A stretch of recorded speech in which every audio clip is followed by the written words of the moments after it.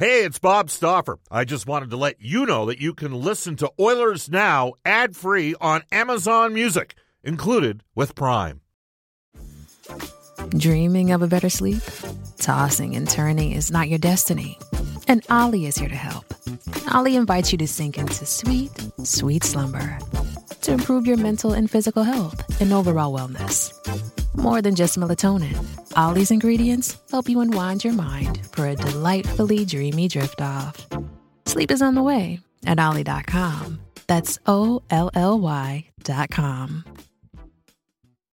Oilers Now with Bob Stauffer. Weekdays at noon on Oilers Radio, 630 CHED. 630 CHED and the Edmonton Oilers Hockey Club present the show that is everything Oilers. Oilers Now with Bob Stauffer. Brought to you by Digitex. Office supplies at huge savings? Yeah, Digitex does that. Digitex.ca on Oilers Radio, 630 CHED.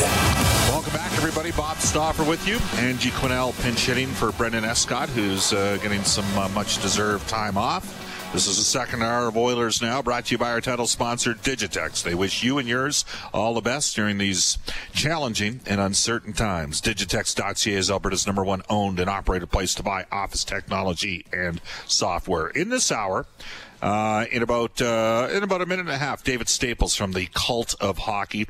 We'll also have John Shannon on, our NHL insider. We are going to go into the Oilers Now text line on the Ashley Fine Floors text line, 780-496-0063. Ashley Fine Floors has been providing winning results for over 35 years.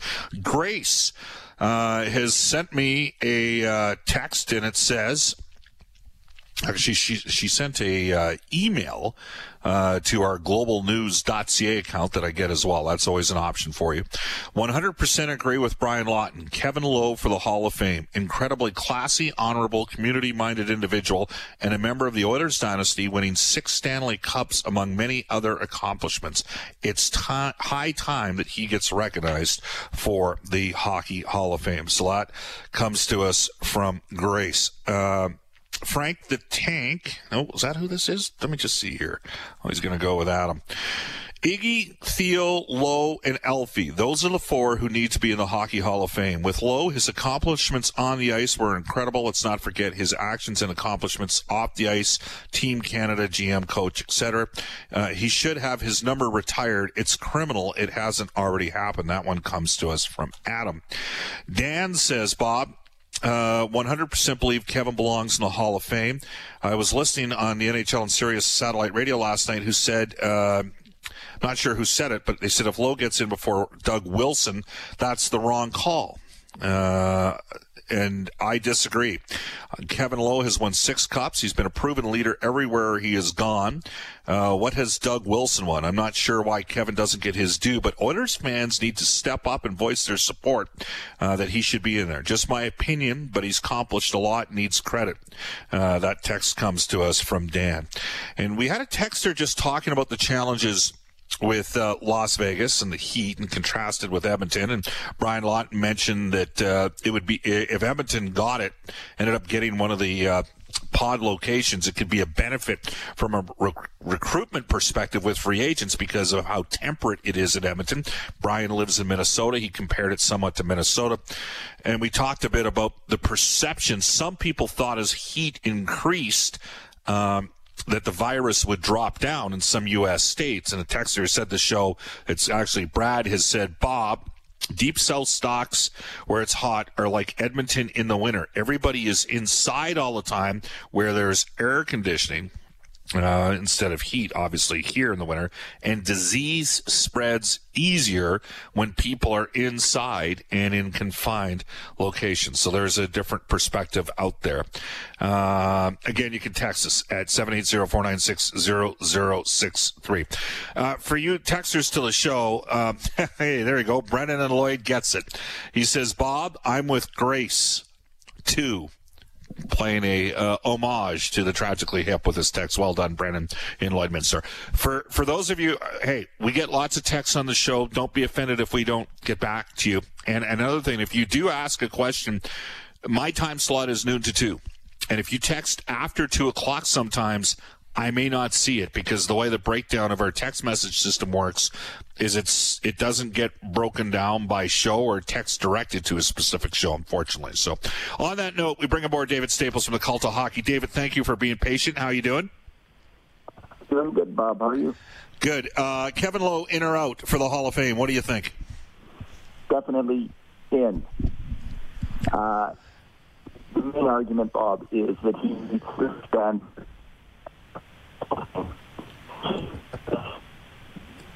David, can we get you to move to a different part of the house, or maybe get you to call us back on the landline? It's kind of. How's this? That's better. Yes. Kevin Lowe definitely in. He was the best shutdown defenseman on 6 different teams that won the Stanley Cup. The best shutdown defenseman. And Bob, not only that. So there's all kinds of defensemen who are in the Hall of Fame. Tom Johnson, Marcel Pronovost, Alan Stanley, who are exactly that same player. They're in the Hall of Fame. Kevin Lowe meets that standard. Now, there are some players like that, like Jean-Guy Talbot, who aren't. But Talbot and Lowe are actually the exception. When you look at players who have won that much, whole point of hockey is to win the Stanley Cup. When you look at players who have won that much, they're all in the Hockey Hall of Fame except for Lowe and Talbot. I would say both those guys belong in there. They meet that standard. Plus, Kevin Lowe was good enough to play on the 1984 Canada Cup team that beat the Russians in a hugely significant and historic game for Canada hockey history. Kevin Lowe's on that team. He's a key player in the 1984 Canada Cup. You know, he was one of the best 6 defensemen as deemed by Team Canada hockey bosses at that time. And again, they won. He's got it as a hockey player. The numbers, when you look at the stats, you see if you're like totally analytically inclined. If you just look at the numbers aren't spectacular. But it's hard to measure being a shutdown defenseman, an effective shutdown defenseman, by the numbers. And Kevin Lowe was at the very top of that game for at least a decade. See, I think, Kevin actually sacrificed because I personally believe he could have been a 15-goal, 50-point defenseman back then for a number of years, but he was going to have to be a risk taker to do that. And I know at one point he suffered a significant injury, busted up a hand or a wrist, and it affected him for about a year during the middle of sort of the Oilers dynasty that knocked his numbers down. And it's interesting, like you think of the playoff series against the Flyers in '87. He scored 2 shorthanded goals in the Stanley Cup final as a defenseman. And he never got power play time because they had Charlie Huddy and Paul Coffey as power play guys. And if you don't get power play time, you don't contribute offensively. Any guy that's ever been in a fantasy hockey pool, and maybe the pool has statistical categories like penalty minutes and goals and assists, you can have guys that 1 year are on the power play and they're worth a lot, and then the next year, I remember Dan McGillis. If Dan McGillis wasn't on the power play, he didn't score because he was not an even strength contributor 5-on-5. And we have this argument all the time. We got some terrific people doing excellent work on analytics all the time. And it's funny how it works, like Sidney Crosby versus Connor McDavid. And I know I put the tweet out. It would have been, maybe late March, early May. Connor McDavid, to the same point in his career, however games McDavid has played, the same amount of points with Sidney Crosby, Connor has totally outpointed him and outscored him 5-on-5. But Crosby benefited from coming in the league in 05-06 and 06-07, where there were way more 5-on-3s called, and it drove his power play numbers up. And then, lo and behold, this year, the Oilers' number 1 power play, David, has worked against some people's opinion of McDavid and Well, they got all their points in the power play. What do they do 5-on-5? So it's, you know what I mean? Like it's kind of all about how you see it. I think Lowe should be in. Again, for me, is an absolute slam dunk. Yeah. I'd have no problem if Alfredson or Tkachuk or Roenick or Hossa got in. I would understand those, but I think the time has come for Kevin to be in as well. So there you have it. The province took a lot of heat for a video that came out. And I guess it's all about your perspective. And I understand the argument that there was only 4 or 5 seconds of Edmonton. Maybe there was a little bit of lack of communication in who that was targeted for. Some people say that's inexcusable.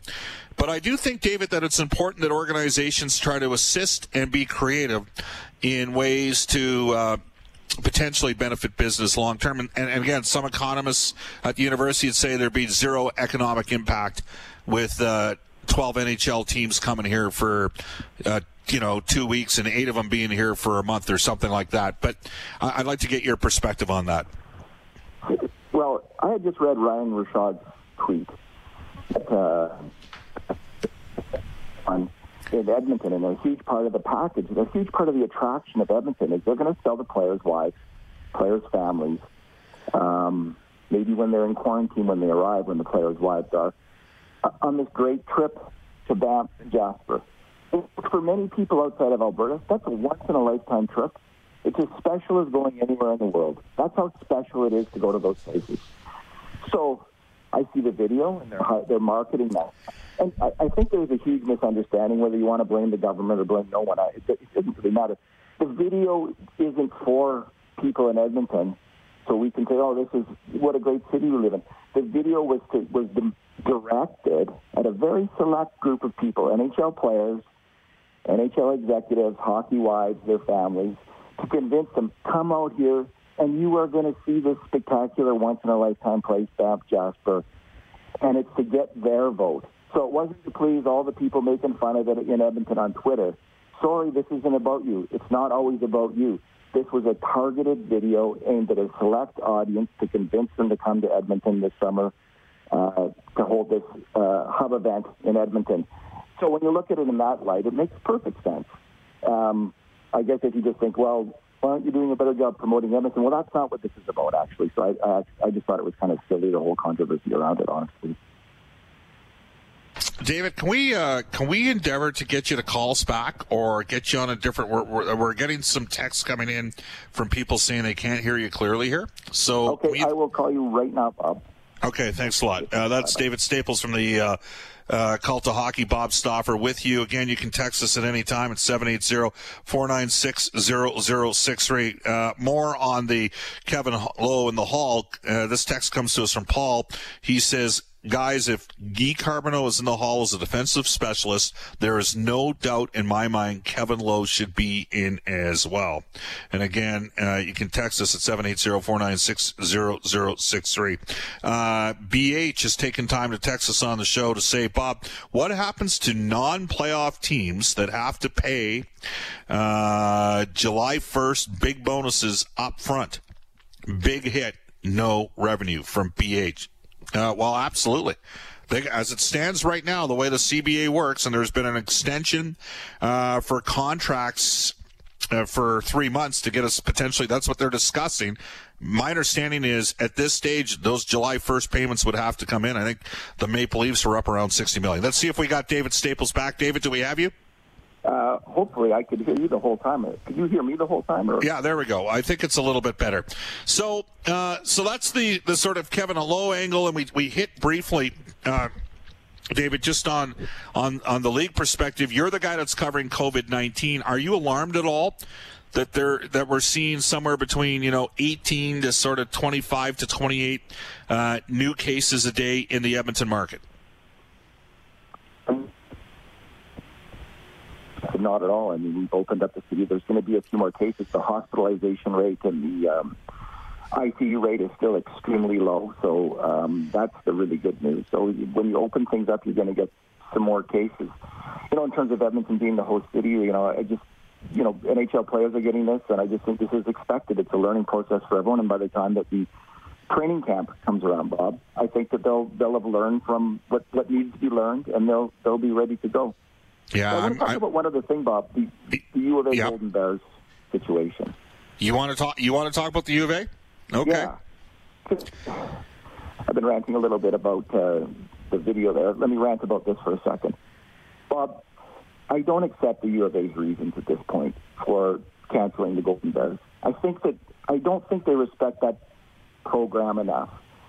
They've got to find every way they can to keep that program going. And I just don't think they do a good job promoting it. They don't do a good job supporting it. And this is indicative of that. They have the gold standard for hockey programs in Canada, and they're kind of first out of the gate to cancel it. What kind of a commitment to that, to this incredible program of excellence, to cancel it so quickly? I don't get it. I think they need to relook at it, and they need to figure out every single way to keep this program going. All right, so David, are you saying your issue is with all of their team, like the basketballs, the volleyballs, and the hockey, or are you saying just Bears hockey? You don't get it. Try to give that to me again, David. Yep. If they can just keep the one going, Bob. If it's just the Golden Bears, that's okay too. There's no chance in hell they will do that. No way. It's about you know what it's become there? And people, and I got all upset last Wednesday because I kind of got a feel this was coming. The same thing, because the Golden Bear hockey program's been around for 100 years, because their alumni care and they're engaged, and there's been a push to contribute back into society. They've got a lot of leaders there. Even if the Golden Bear, you read Kurt Levens on Sunday, even if the Golden Bear hockey alumni, went to Ian Reid, the athletic director, and said, we will pay for the Bears to play this season and make up whatever financial shortfall you have, they wouldn't do it because the other alumni groups are not as strong. And so it's about the lowest common denominator. And I know this, David, because for a number of years, the Golden Bear team used to fly, the hockey team used to fly to Regina. And athletics did not pay for that flight. That was paid for by the alumni. And what happened is the other programs complained, specifically the coaches of other programs complained and said, that's not fair to our student athletes that Bears hockey gets to fly when we have to bus. And it got taken away from them. It got taken away from the Bears hockey team.